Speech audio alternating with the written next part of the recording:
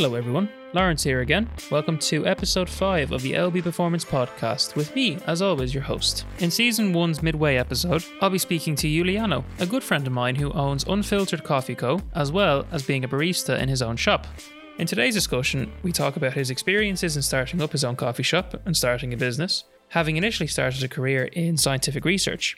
We also talk about the components of his business that are really important to him for maintaining very high standards of coffee in his shop. And we also touch on the journey of the coffee bean, how it gets from the farmer to the coffee shop customer, but also what Juliano's role is with that. And lastly, as always, we answer the listeners' questions which you sent in through my Instagram page during the week. To give people a bit of context as to the first part of this episode, myself and Juliano are finishing up a conversation to do with an unfortunate incident that happened with my dog Loki. Now, the day that this episode is being released is on a Friday. On the Wednesday evening, myself and Juliano recorded this. The Wednesday afternoon, I actually had taken Loki out to the local park for a quick walk. And in the process, he may have eaten something in the park that caused an allergic reaction to him, which only happened a couple of hours later, prior to us recording the episode. Thankfully, Loki's absolutely fine now. He's in good form. Juliano's dog has also gone through the same thing, and you'll hear his name, Cobra, in the first part of this episode. Without further ado, here's episode 5. Enjoy the episode, take a couple of notes, enjoy the laughs, and I'll chat to you guys on the other side. Speak. Oh, you're on mute. All right, now say something. How is it? Is it good now? There we go. Now we have it. Yeah. Listen, man. First Zoom call. How are you anyway? Man, amazing. A little bit sleepy, but amazing. Bro, how is the dog? The dog is much better now. He had a bit of a hyper buzz now off the Zyrtec for about 10 minutes, and then he's been conked ever since. So he's in good form now. Happened to Cobra, and I was like freaking out, man. He got like all over his body, but he's fine. So I was like, oh, it's weird. Why is he okay? But like he's all lumpy, you know? I Googled it, and this guy on YouTube, and there's like a little YouTube kind of documentary thing on what you do when your dog has hives or an allergic reaction. Yeah. And the guy on the video was very calm, so which made me very, very calm. So I was like, maybe this isn't a huge issue. I was like, maybe this is fine. And let's see what he's talking about. Yeah. Absolutely. Dogs are the most loyal creatures you can have, man. I always say less kids and more dogs. That's my motto. To anybody who usually comes into my shop, I would always go, man, listen, bro, you have 3 kids, enough already. Just get a dog. Yeah, the dog is what you need to balance things out, surely. Absolutely. Yeah. Getting into the whole topic of coffee, I wanted to ask you, first of all, how you got to where you are now. So for a lot of people who are listening to this who may not know you obviously own your own coffee business in Chicor, which for the listeners, again, if they don't know where Chicor is, it's in South Dublin. And actually, for today's chat, it was more to kind of get an idea of how you actually went up setting up a business, and then specifically with coffee, how you made it to be where it is now. Here, before we start, man, like, what's the policy on swearing? Because, I might be doing a lot of that. I have pre-arranged a mental note in my head to input as many bleeps as possible into this episode. So on that note, curse away, my friend. It's nearly 10:30 at night. Enjoy yourself. Oh, bro, absolutely. Late night hour. Yeah. So let me kick it off. Yeah. First of all, the name is Juliano. Originally, I was born and raised in Albania in a little place called Fier until by the age of 10, and moved over to Ireland during the war in the 2000s. And funny enough, man, Inchicore was the first place we moved to. So that's a very kind of strange coincidence to open a place in Inchicore. I think it felt right. How I got into coffee, I think, Albanians, the same as Balkans and Turkish, like, from a very young age, we've been taught how to make the perfect kind of, we call it cevze, but I think in English, they call it ibrik, or Turkish coffee. Since I was young, man, I would always make, for guests that come over, or for the grandparents or the parents. So, when you master that at a very young age, you tend to like coffee, you tend to drink coffee at a young age as well. When we came to Ireland, man, I was primarily focused, and my parents' focus on me was to get education. Went to college. Originally, I wanted to be a doctor, so I spent a little bit of time in RCSI. I didn't like RCSI. I left it. So my next kind of passion was to be a pharmacist. But, pharmacy kind of, you can't just leave RCSI and transfer to pharmacy. You have to, wait another year and then do the whole thing. And I was like, I don't want to wait another year. The next thing close to pharmacy, I think, was pharmaceutical science. So, that's where I went for. More practical than theory is what I wanted. So I chose the Dundalk Institute of Technology to do my pharmaceutical science bachelor's degree, which was nice. Dundalk is nice, quiet, nice. Very strange place, man. It smells like all the time. No offense to anybody from I was going to say, no. Beautiful place. But man, when that bus comes in, man, and you're like 7 o'clock in the morning and, you don't need an alarm clock. You just, oh shit, I'm here, This is my stuff. For anyone that's listening to this from Dundalk, no, I'm very sorry. Listen, I love you all. Dundalk, beautiful place, great memories, a lot of fun. But they know what's up. Clean air down there. Probably immune to it now at this stage. Yeah, they know what's going on. They're not shy. But yeah, it was nice there, got my bachelor's there. And then, the next kind of thing was to do a higher diploma. And so I did a year in Sligo. They do drug development in pharmaceuticals.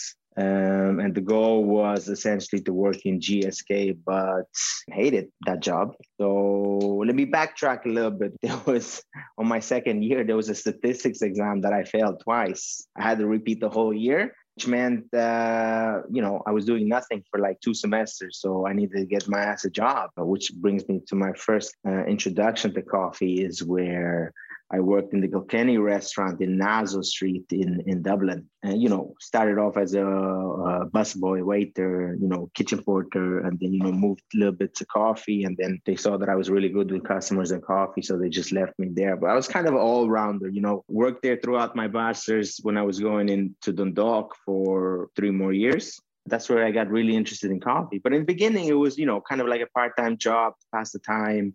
Didn't really think anything of it. Wasn't really what I wanted to do at that time. I was more focused on my education. And, there were cats that were there, veteran baristas, like 9, 10 years, that was still in the place. And some kind of joined with me as well, but they were very into coffee. And I always found them super weird. Like, who the fuck is into coffee that much? You know what I mean? Yeah. Because at that time, I was young and, in my state of mind, it's like, after this, I'm going to go and, be a scientist in a laboratory, or this is my career path that I've chosen. I never kind of put 1 and 1 and 2 that these cats, this is their career choice. Like, this is what they wanted. For me at the time, it was kind of weird. Like, oh, these dudes, they were very, into this thing called coffee, where, in Albania, it's just a thing that we drink, you know what I mean? But they were very, very into it. That's right. So, yeah. But here it's, they wanted to more, latte art and more kind of like filter coffee was introduced at that time as well. And there was guys that I was working for, like Wojtek.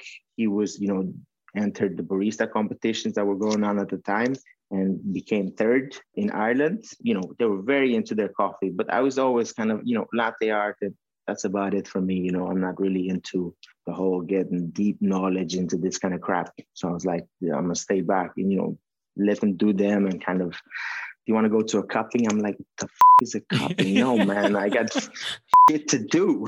I have a life. So I've got science stuff. But after my kind of like 3rd, 4th year, I was like, oh shit, like this, these guys, they have the passion and drive. And I'm going to kind of get into it with what's going on there and why they're so into it. And, I joined classes and went to their cuppings and got more involved with coffee. And I was like, okay, this is amazing. I didn't know that, and learned some more information. That's how I got into coffee. And then when I went to Sligo, I kind of realized throughout kind of my 1st and 2nd semester, like, whenever we had kind of a group presentation or kind of a demonstration of where bottleneck would be in the industry, I would always kind of, always refer it back to kind of my workplace or, coffee in general. And one day I think one of the professors kind of put me back and was like, man, are you sure you should do coffee? And, I was like, no, scientist, this is a career choice. If my parents kind of knew I was going to want to be a barista, they whooped my ass.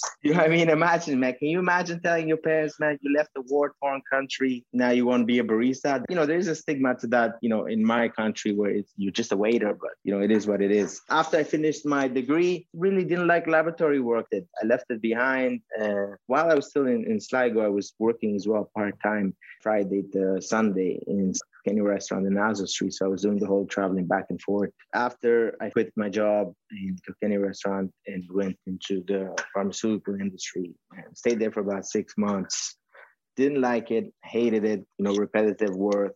Nothing really excited me there. I felt like I was cheated a little bit in the career choice that I kind of got, because as an institution for school, they always promise you doorways. Oh, this is a leading step. Where my kind of passion is Alzheimer's research. And this is where I wanted to work predominantly in my career. So they were always like, oh yeah, you can do that. It's a gateway to this. And then after you finish your first degree and you go to your second degree, they're like, oh yeah, it's possible. And then after you finish all your degrees, and then it's like, oh yeah, by the way, Ireland, we only do manufacturing. There's no research. And it's like, if you're doing research, you might need a doctoral degree. So that's another 4 years. And you're like, what?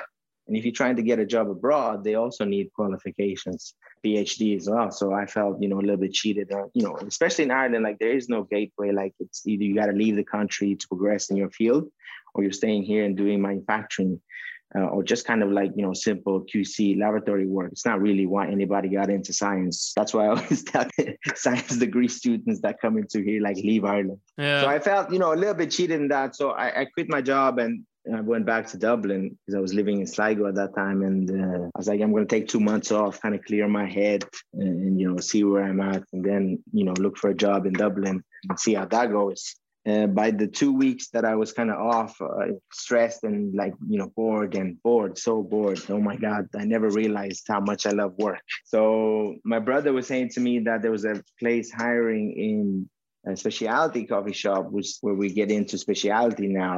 And he's like, there's a guy that's working there called Martin, Polish dude. And he was, I think, like 2016 AeroPress champion. And I knew everything what it is to know about kind of espresso dial-in and latte art, but not so much into filtered coffee. So I was like, smart dude that I am. I was like, how can I get all the knowledge without paying for classes? If I work there, this fucker is going to teach me. I went down to Legit. I'm a cocky dude. So I went there and, the owner came out and he's like, do you have a CV? And I was like, CV, throw my phone, latte art.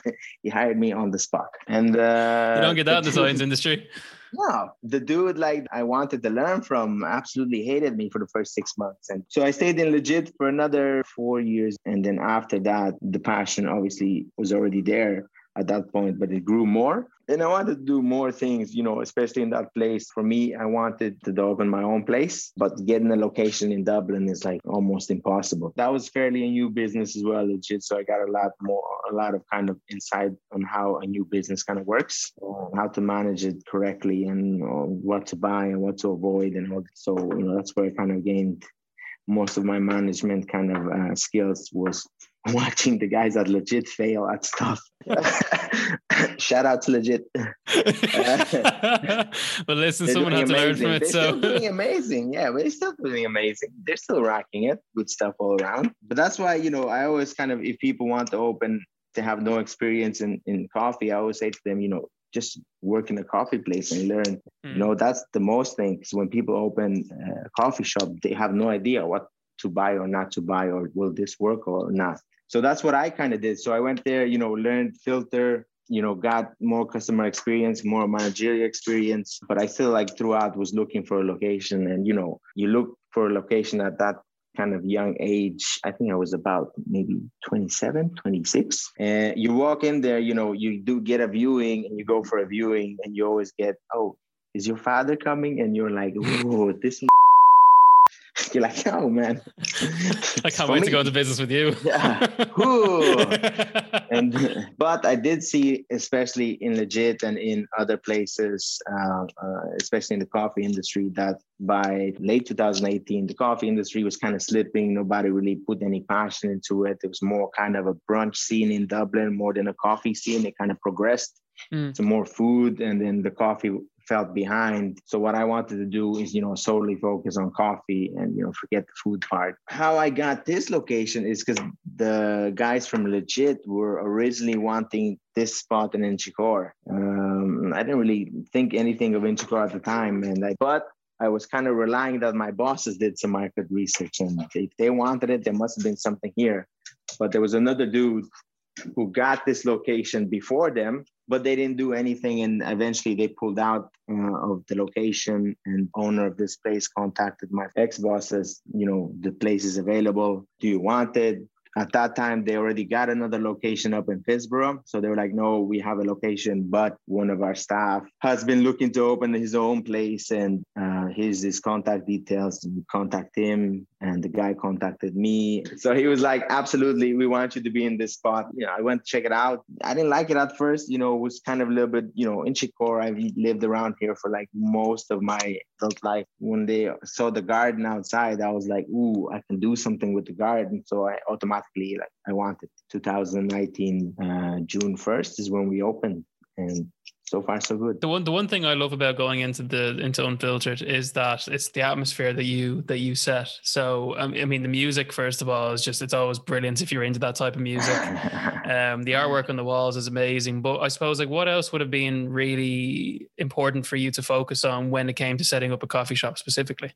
Well, man, in my kind of envisionment for like how I thought it would work out in the beginning is that you have the highest quality of coffee with the highest quality of machinery and a high quality staff as well. That kind of whenever somebody would come in and walk into the door, they would get an explanation if they sought for it. I wanted everything of what truly it is to be a specialty coffee shop, without the fakeness, without bullshit and fake smiles, and just be happy people to be working at a happy place. Like this is their career path. I want staff to feel like when they come to work, they're happy to come to work, not because they just want a part-time job or just a pass through.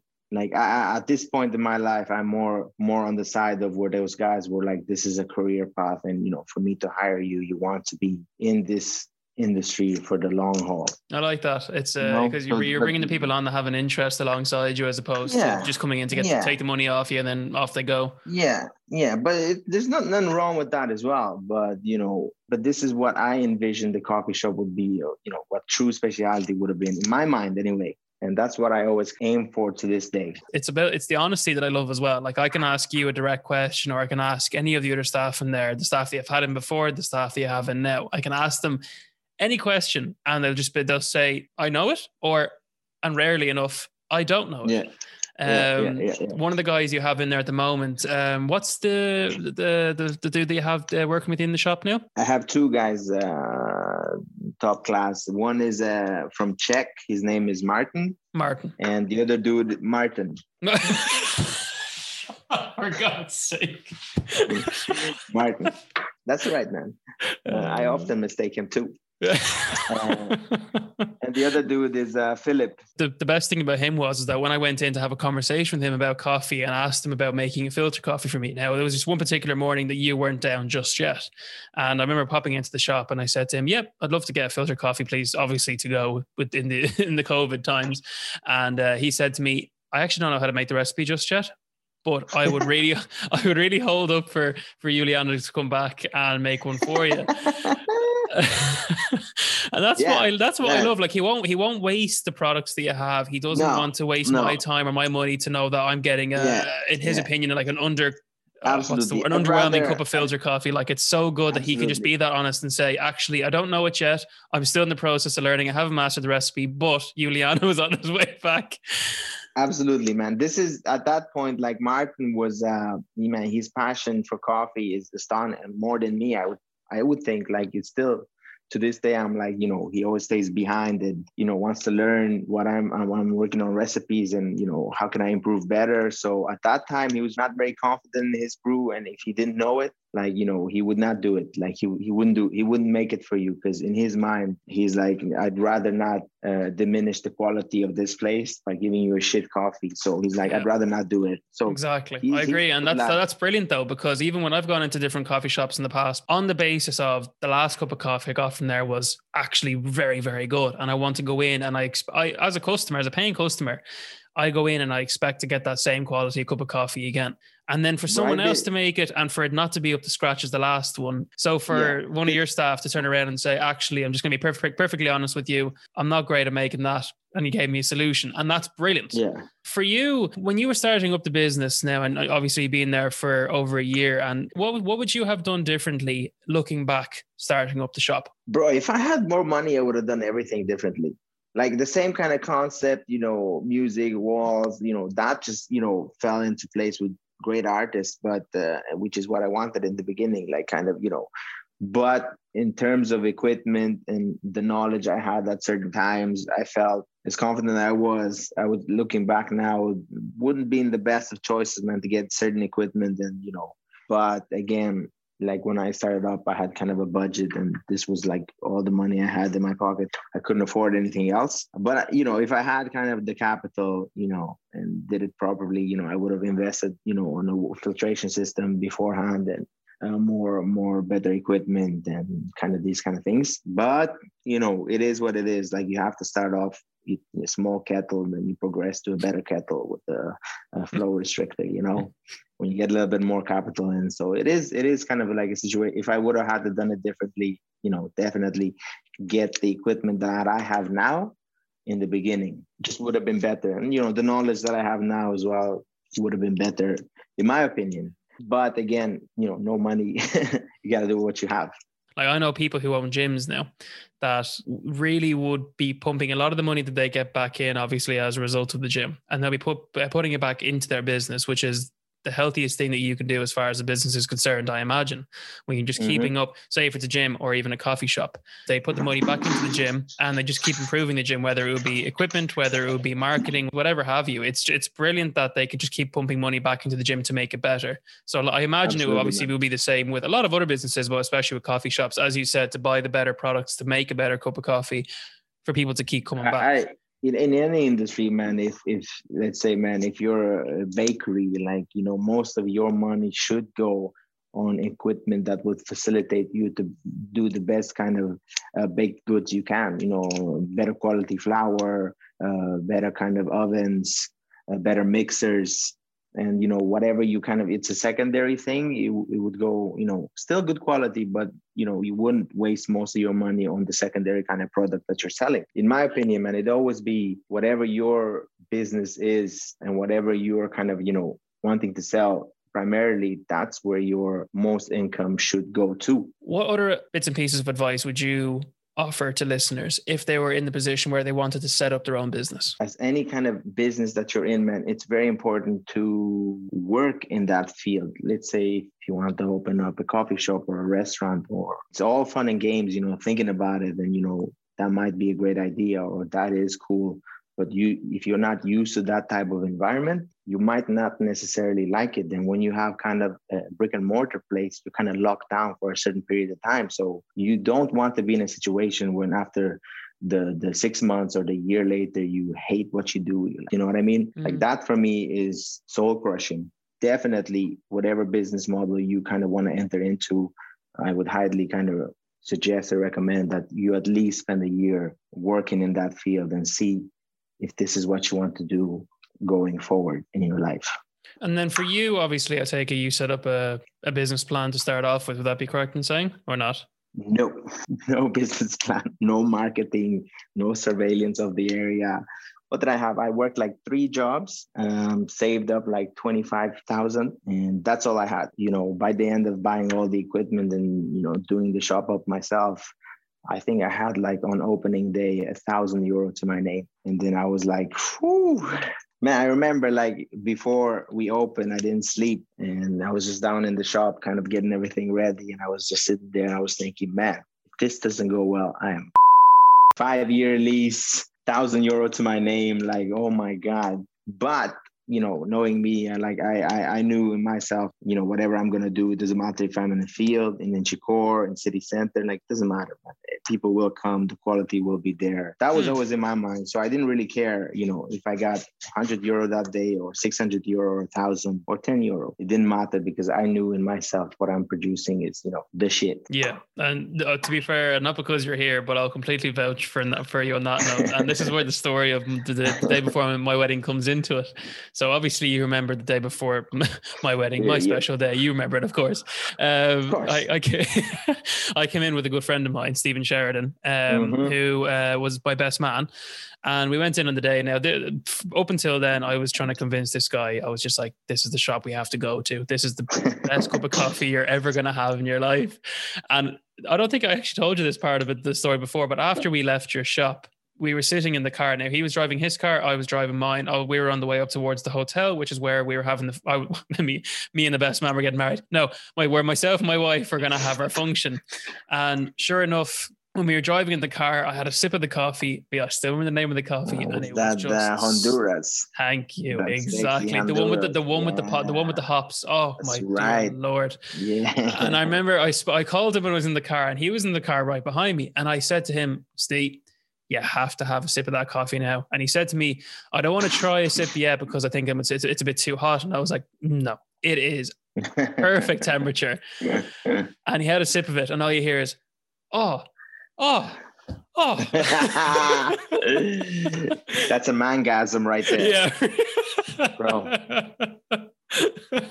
Yeah, you can tell a man enjoys his coffee when he starts making noises like that in the car behind you. Absolutely. But it was stupendous. And that's a story I still tell, obviously, to this day, because it was part of the whole experience for me. And this is going back to what I was saying about you at the shop. It's an experience. When you go in, you meet these different people, whether they be the people behind the till like yourself, or whether they be even customers. It's so easy to go in and have a conversation there, which is what any coffee shop should really do. I mean, when I go in to a coffee shop, I love the idea of having a conversation with someone. But that's also a therapeutic thing, man, because, you don't want to really, most of the coffee shops I go into, especially like in a busy place, man, you feel like it's a rotisserie kind of place, man. You get your coffee, you pay, you get out. There's no kind of engagement in there. And, if you do try to engage, they're busy, obviously, as well. So you're kind of like, oh, I don't want to, be talking if somebody's waiting for. They're kind of like, get out of my face. I got people to serve. Their bosses like breathing down their necks. It's a very uncomfortable situation,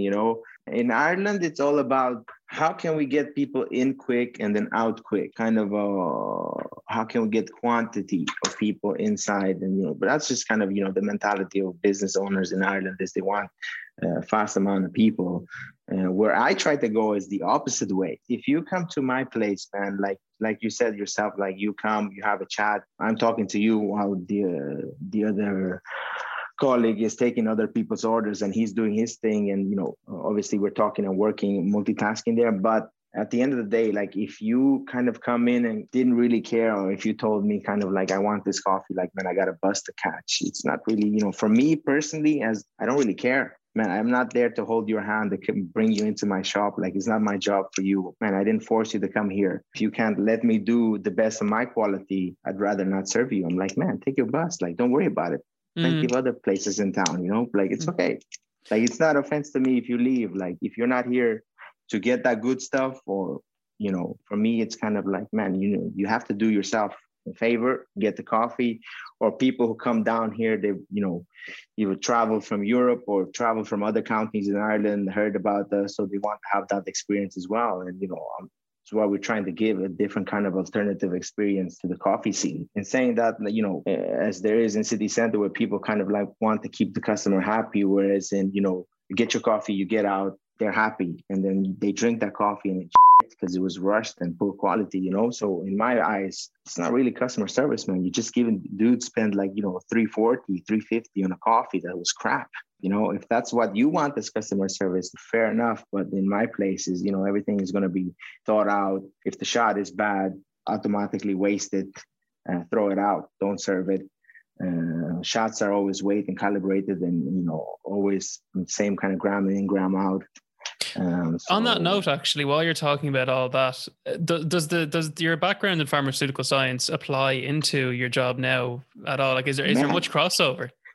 So much. It hurts. So yesterday we did, man, 4 cupping tables of 6, doing, man, different water TDSs and kind of ppms, parts per million, the hardness, and changing different filter settings to get the optimal kind of. So for me, it just felt I was back in the laboratory testing the quality of the water. I don't mean to interrupt you again, but just for the listeners' sake, and actually, I'll be perfectly honest with you, for mine too. What's cupping? Cupping basically is kind of unfiltered coffee, right? Where you grind a little bit of coarser fine, right? Total immersion. So you immerse it in water, leave it till it crust over for about 3 minutes, break the crust, leave it until 10 minutes, cup it. And that's its pure profile. Now you do cupping 2 different ways. Like you could do cupping, but as a roaster, if you do want cupping samples, there's different kind of roasting that they do for cupping specifically. Or you can just cup it and see what this coffee will give you inside, like what its maximum profile that you can get from this coffee. And then you can bring that into your brewing method where you pull out what you like from that cup. I take it was that the reason for the name then, Unfiltered? No, I was very, very, very drunk one night in Sligo, of all the places. And I kind of slept in the toilet, eating a dodgy kebab. And the next day, man, we went to this place in Strand Hill Beach and we got a burger. And man, I couldn't move my neck. I don't know, the way I slept in the toilet or something. And I was, hungover. So I was thirsty as shit. So I asked the girl if she could bring me like a bottle of water. So she brought out this bottle of water called on the bottle, it was a clear glass called Unfiltered Unicorn Tears. I was like, oh, that's the name. Yeah. I was like, this Unfiltered Unicorn Tears is what we call it. And then a smarter friend of mine, he was sitting beside me and he was smarter friend of mine. That's too long of a name. He's like, there's no way you can fit that into a cup. I was like, you are right, just unfiltered. That's how it came about. So then to go back then towards the pharmaceutical science then, so where is the crossover? Like if you were to give someone an example on what would you do on a daily basis that has a crossover between pharmaceutical science and how you brew coffee? So we would always kind of TDS our espresso shots in the morning which is total dissolved solids of coffee. So if you get we aim for 20% extraction from the coffee, and then we dial in the coffee, weigh the grams, weigh the coffee coming out of the machine as well. So everything is weighed in all parts, from grinding to brewing. So it's all pharmaceuticals, man. Everything in pharmaceuticals is you wait. You try to have consistency in everything that you do. Like all your shots have to be the same from today till tomorrow. They have to be the same TDS, the same out. So there's no difference. You can't come in tomorrow and tell me, oh, this is a different shot than I have yesterday. That for me is the worst. In pharmaceuticals, that's how you kill someone. Obviously, part of the business is to bring in really, really good coffee. What are you looking for in a coffee bean before you buy it into the shop? For me, is the most complex part in ordering coffee from abroad or from any roaster at that point, man, because there's so many variables you don't know. There's a lot of variables you can't control and a lot of variables you don't have prior knowledge to. You don't know when that coffee was harvested. You could buy from a roastery abroad that tell you this Colombian scored 89 points. You don't know which harvest year they scored that 89 points. Was it before harvest year and the farmer kept that 89 points, or is it this harvest year that the farmer scored 89 points? You don't know if the coffee, if it's dried in beds properly, or if it's left there to saturate and you get phenolic kind of taste. So you don't know how the roasters roast if you've never had this coffee before. You don't know the type of water they use in their country. Is it hard? Is it soft?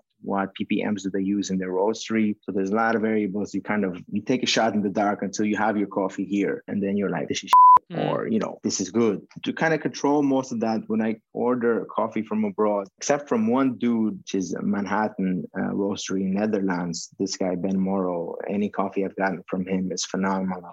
I've had it before. It's stunning. And White Star as well, man. Like these cats, whatever coffee you get from them, there's no bad notes, and they will never sell or put out in their roastery terrible coffee. They dump it or, take a hit or take a loss on that coffee. But other roasters, like I've gotten that, the coffee wasn't bad. It's just, the water system that they have in their respective countries is, maybe they have a lot of minerals or high BPMs to 140, 150. They roast based on their kind of water system that they have there. So, it might be phenomenal where they're from, but when you bring it to Ireland, it's bad. It's undrinkable unless you have a filtration system that you kind of control to match that coffee. You know what I mean? So you do kind of go blinding, but the way I would kind of work around that is email the roaster and be, what's the BPMs you use in your roastery, and what's the BPMs I have in my shop, and see if I can match that, see if it would be suitable, and what minerals do they have, if they know or not, their water system, what's the harvest date, which year. Obviously ask them, is this shit good? In a nice way. And then you bring it here, and then you can either be surprised or disappointed. Like, this is how I would do it. But it's very, very hard, bro, to get coffee from abroad. Like, what might work in their country is not necessarily that will work in Ireland, regarding to water and these kind of things. Would also be like the roast style that they use. Certain parts of, Germany or especially Italy, they like dark roast coffee. So if you're ordering, stuff from Italy, they tailor to their customers. So when you bring it here, it's too dark for you, especially for your shop. If you're kind of light roast coffee is a specialty, so it might not really suit your shop, but it would suit their kind of customer base where they're from. So there's a lot of things you gotta factor in before you buy from abroad. The one big thing I'm really hoping the listeners take away from this is how much work goes into just making that little cup of coffee that you buy for a few euro a day, or make it home yourself. And obviously, like everyone knows, coffee has just become a part of society now. As you said, it's therapeutic. You can go into a shop, you can talk to someone, you get a lovely cup of coffee. That could be maybe one of the reasons why your day could start off on such a good note, or just on a really, really bad note, and whatever else. There's a social aspect of it where you talk to people, as I said, in the sports science industry. The benefits of caffeine, drinking coffee. There's health benefits, there's performance benefits from drinking those. But then, similar enough to you, there was the cultural aspect of it for me. In that, I think I was saying it to you before, I was actually born in Jordan in the Middle East. It's part of the culture over there where before a meal you'd come in and have a coffee, after a meal you'd have a coffee. It's unfiltered coffee as well. Ooh, yeah, that hard stuff. Oh, it's beautiful. I'd blow your head off after dinner type thing. Bro, man, absolutely. It's the one big thing again I want to reiterate to the listeners is that it's there's so much work that goes into place to making this cup of coffee. And this is actually, I'm going to have a personal mention of my in-laws now when I say this too, but the in-laws look at me funny when I'm making a filtered cup of coffee, because to be honest, at the end of the day, for them, coffee is coffee. It's something as simple as you pop a pod into an espresso and that's the coffee being made for you. That's the espresso being made for you. Whereas for me, it's a whole process. I'll wake up in the morning and I'll make my Chemex first thing in the morning, my filter coffee. It's like an anchoring of the day for me. That's how I like to start off my day. That's my routine. And yeah, it's a ritual. I've only been into coffee the last, I'd say, maybe 3-4 years at best. But just the amount of knowledge I've learned just from you alone about coffee. Like, I come in and I know you love talking about coffee, but there has to be a limit to how many times that you get sick of getting asked about coffee. Man, not one day have I ever been sick of getting, because everybody is at different levels of their kind of journey into, especially specialty. So they're on like different levels. So you don't know really which kind of level, they're into, what kind of knowledge they have. So it's always kind of a surprise with somebody's like, I use like third wave sachets and get distilled water. For me, that's always like, wow, this guy, he knows his water system for his coffee. So it's nice, man. It's never like a dull moment when somebody comes in. And at the end of the day, like, it's our job as well, help guide them into the right direction of, what kind of coffee they want to buy, or what kind of water they should be using, or, you're kind of a lecturer at the end of the day. Not everybody wants to talk about this as well. So you kind of have to know your customer base too. To finish up each episode, what I love to do is I like to get the listeners' questions each week on my Instagram, and I ask my guests those questions. One of the questions I have is from, I believe, a customer of yours by the name of Dara O'Mara, and he's asked you it's actually a two-part question. The first part is, what is the best coffee you have ever had? I had, man, a really nice Bolivian coffee from this cat in Romania, the roaster called Bobman Dog. It was just beautifully roasted, beautifully brewed by one of the guys here in Ireland, Daniel Hobart. I think I paid it was 15 euro for a V60, but Like I still remember that about leaving. I was like, man, this is like the roasting style. I've never had like this kind of roasting style before. And I was like, it blew me away. Tea-like kind of body, very floral with stone fruits and peaches and papaya. Wow. Yeah, man. That was really, really good, man. It's just combination of, good roasting, good farm, good brewer as well. So through the whole chain, the whole process was, beautifully executed. The second part of that question then was, who was the most interesting person that you have ever had the pleasure in dealing with at the shop? Ooh, good question, that's actually. Hard, man. Yeah. That's hard, man. Because a lot of interesting people come in, man. Like there's cats that come in that, they're screenwriters and actors. And so it's there's a lot of scientists and, musicians. So man, it's hard because a lot of cats come in that do various kind of things, and their life is pretty interesting. For some reason, it always stands out to me. There was this dude that came in from, I don't know if you heard of Blue Bottle Coffee. Not personally, no. There's it's in Asia, it's huge. And in America and Canada, it's huge as well. It's like a Starbucks kind of thing, right? And this dude came in and, we were talking about this. I had this sandwich on, it was with goobie and chorizo and goobie and cheese. And then he was like, oh, what goobie? And I was like, oh, yeah, it's from Cork, the goobie family, great. And he's like, I'm from Cork. And I was like, get the fuck out of here. And he's like, yeah. And he's like, my son's from Cork too. And I was like, well, who's your son? And he's like, oh, do you know Blue Bottle? And I was like, yeah. He's like, yeah, he's the owner of Blue Bottle. And he's like, well, I work for Blue Bottle as well. I'm like the marketing executive for the Asian division. I was like, wow, this dude was old as shit. Like he had his own like, I don't know if it was entourage or this young guy that was with him. But anyway, we sat down and, I brewed him a coffee and we had a chat in the back, sat down and, weirdly, man, that dude was the most interesting for me. And I asked him, man, why? Because Blue Bottle have like amazing marketing strategy. So I was like, man, what makes it your marketing strategy so good? And this looked at me in my goddamn eyes and like, I thought he was going to give me some profound words. He looked at me, he's like, I have the vision. They do all the work. I was like, this motherfucker. I was like, he's like, he didn't, I was like, you don't do shit then. He's like, no. I was so disappointed. I was like, oh. There's such you had me like just on you had me on the cliff and then just so anticlimactic. Man, I was there as well. For me, it was pretty, I don't know, just a weird kind of coincidence, man. In Inchicore, I was like, what the fuck are you doing in Inchicore?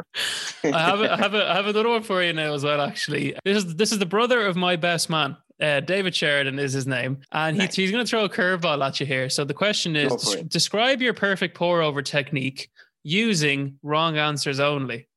Wrong answers only.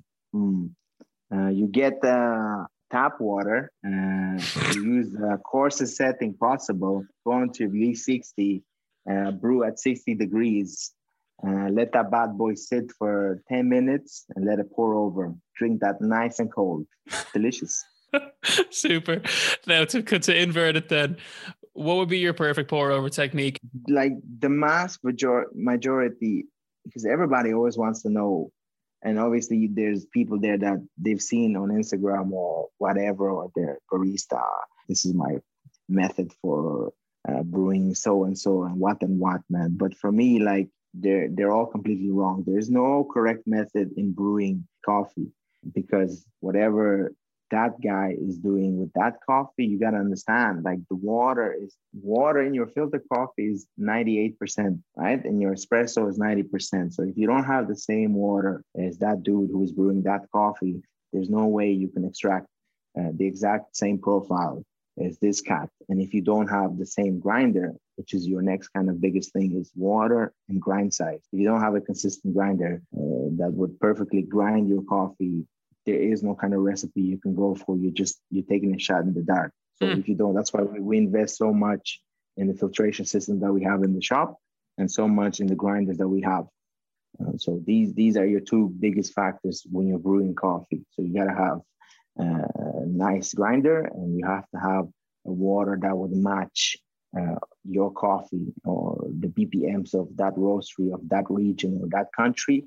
Or if you have roasters in Ireland, you have to have the kind of same filtration system that I think 80% of roasters have, which is a 3M kind of filtration system for their roastery. What 3M would do is basically it's the same as having bottled water that you can get in Volvic, or the less dicarbonates in it, the better, and the high mineral content, the better. More magnesium is always good. And then you go into brewing. But if you're looking for ratios into brewing, I would always start off with a 1:16 ratio, where you have 15 grams of coffee perfectly ground to your out, which is 250 mils of water, which will give you a yield of 210 in the cup. So this would always kind of go for me. And then from that kind of first brew, it will determine whether I want it to be more sweet or, more to a different ratio. Increase the dose, decrease the dose, increase the grind size, decrease the grind size to get what I want from that cup. But I'd always start off with, if I ever get kind of a new cup coffee after cupping, I would always do a 1:16 ratio, and then I move from there. So there's always kind of steps into your brewing. What's your opinion on filtering already filtered coffee? Already filtered coffee. So like, if you get, like, say, for example, you have the Chemex, you pour it out and then you pour it back in through the filter paper, and you just do it a couple of times. Have you seen this? I wouldn't call it a trend now, but have you seen this thing going around on social media? No. They're morons. Why would you do that? Absolutely do not do that. But there's a lot of weird trends that like you have to understand for, a specialty. Like the thing that kind of annoys me the most is, how can I say, like how many people are out there that are starting Instagram pages for, reviewing coffee shops. For me, this is ridiculous. You see posts that are there, for example, Love in Dublin reviewing 10 best. How the fuck would they know? They don't drink coffee. Unless you're, into this business, or you're, years, or you have a magazine that's, spent 10 years dedicated to the specialty industry, then you can be like, these are the 10 best spots in Ireland or Dublin or whatever. But if you're some 17-year-old working for Love in Dublin going, these are the best spots, that shit annoys me, man. That's the worst thing for me. Like, man, there was an incident when I think Love in Dublin tried to put me with like 13 best spots in Dublin, and I had to send an email to this teenager. I don't know, she was in her early 20s, but I was like, you fucking take me off the list or there's going to be issues. She's like, I apologize. Yeah, absolutely. For me to be associated with, the cafes that she put me in there, I was like, you have no idea. Like other cafes that are around, there's a reason why they're not really published in like these kind of articles, because they don't want to be there. Like they're in a different category. There's a lot of trends that are going on. A lot of people that kind of, they think they know coffee, or 3 stars wasn't hot enough. And you're like, motherfucker, it's not supposed to be hot. Your palate only works at 65 degrees, man. Other than that, you can't taste shit. Oh, listen, that's an entirely different conversation. It's just these kind of like trends that, I don't know, man, like, for you got guys that are out there, man, that in my opinion, man, cafes as well in Ireland and abroad, that, spend after hours working on recipes and getting the milk to espresso ratio, for that cup to be amazing. And then you have some dickhead going like, I'm not fucking paying $3.30 for this 8-ounce cappuccino. I want mine 16 ounce. And you're like, this motherfucker, what you're doing is, man, you're degrading not only the farmer that worked for that, man, but you're also putting down your roaster, and you're putting down your own self, man, for working that hard to produce that cup of coffee, but that's where education comes in. And, that's what we try to do as well. So people understand, like, the third wave kind of industry is already dead, in my opinion. Like we've moved past the whole kind of getting the single origin espresso shot, man. We're more kind of focused now as an industry on how can we better help farmers and get more exposure to farmers. So, as a coffee shop, as an industry as well in the specialty sector, how we can represent the farmers and give them better pay. So we buy more, so our beans will be more expensive. But then at the end of the day, like the farmer is getting fair wage, he can hire more employees and, upgrade his equipment and his kind of business as well. So, we try to elevate more farmers, and roasters, and then ourselves as well. So that's where I think the next kind of phase is for this industry specifically. I think the big word there is community. It's absolutely, absolutely, creating the whole community, whether it's your local shop or even starting from the farmer in the community, and like that farmer is giving people jobs in and around the area wherever that farmer may be located. So it's great to speak to someone who has an understanding for every scope of coffee, and to identify that it's not just as simple as going to Lidl and buying one of those little Nespresso pods off of the shelf. Like there's so much more to it involved. And even away from those little pods, just a good coffee bean in itself, where it's come from, what opportunity that offers people. What's next for you then going forward? What do you foresee yourself doing in the future? Well, the plan is, man, so right now we want to get into the Asian market. I used to live in Japan, so I want to open a second spot in Osaka. So this is where I'm kind of trying to work. How can I open a second place down there and make that place banging? One in Ireland, one in Japan, one in Korea, and then the fourth one in New Zealand. Are these all places that you would have lived in before? No, just Japan. Korea, it just became that way because I don't know, I'm getting a lot of promotion from some of the cats down there in the coffee industry. So I thought, why not? I don't like to make shit easy for myself. Good. If you're going to do something, don't half-ass it. That's where I stand anyway. The last question I have for you then, if someone was looking to start up a business, what would you say to them now if they're in that position where they just want to go for it and they're a little bit unsure about what to do? 3 things for me. Get an accountant. Don't think you can do that shit on yourself. For me, I thought I could do paperwork myself. Get an accountant that's right for your kind of industry.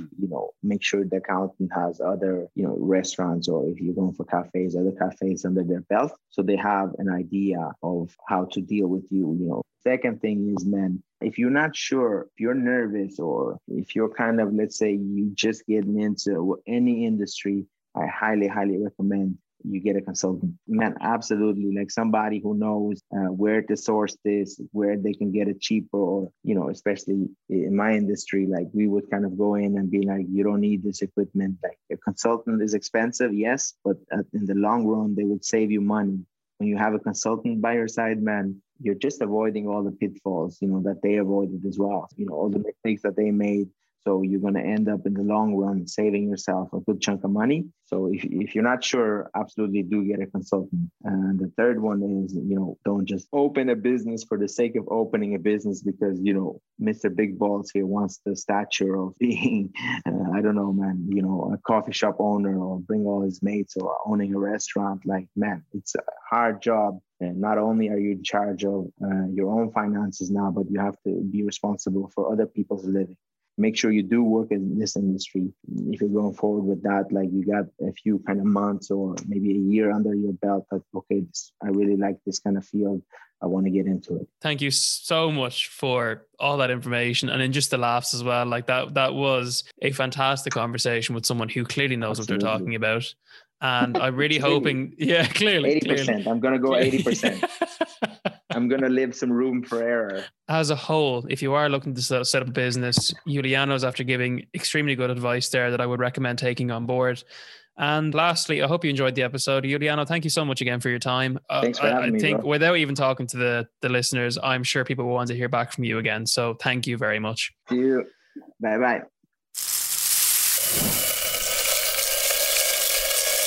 And that's it for episode 5, everyone. Thanks very much for listening if you've come this far, as always.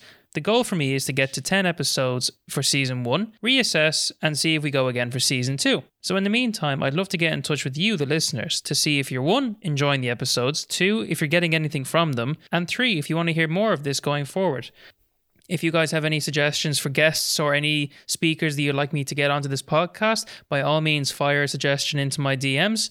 Also, you can get my email address, which Ari will give you next. And for anyone that's looking to get in touch with Juliano, you can find him on his Instagram handle, which is Unfiltered Coffee Co. Again, he is based in Inchicore in South Dublin, so once COVID is over and you have the capabilities to go visit the shop if you can, I would highly recommend it. 1, for just the absolutely brilliant conversations that you'd have with Juliano. 2, the coffee standard is incredible. And 3, the atmosphere is fantastic. That's it for me, guys. On next week's episode, I'll be speaking to a mental health practitioner on how to develop and maintain your mental health and well-being in these unprecedented times. Thanks very much for listening. If you've come this far, do consider rating, reviewing, and subscribing to the podcast. All that good stuff. Here's Arya with the details, and I will chat to you next week. Bye-bye. If you want to talk to my daddy, go on email and Instagram. His Instagram is lbperformance and his email is coach@lbperformance.ie. See you in the next episode. Bye-bye.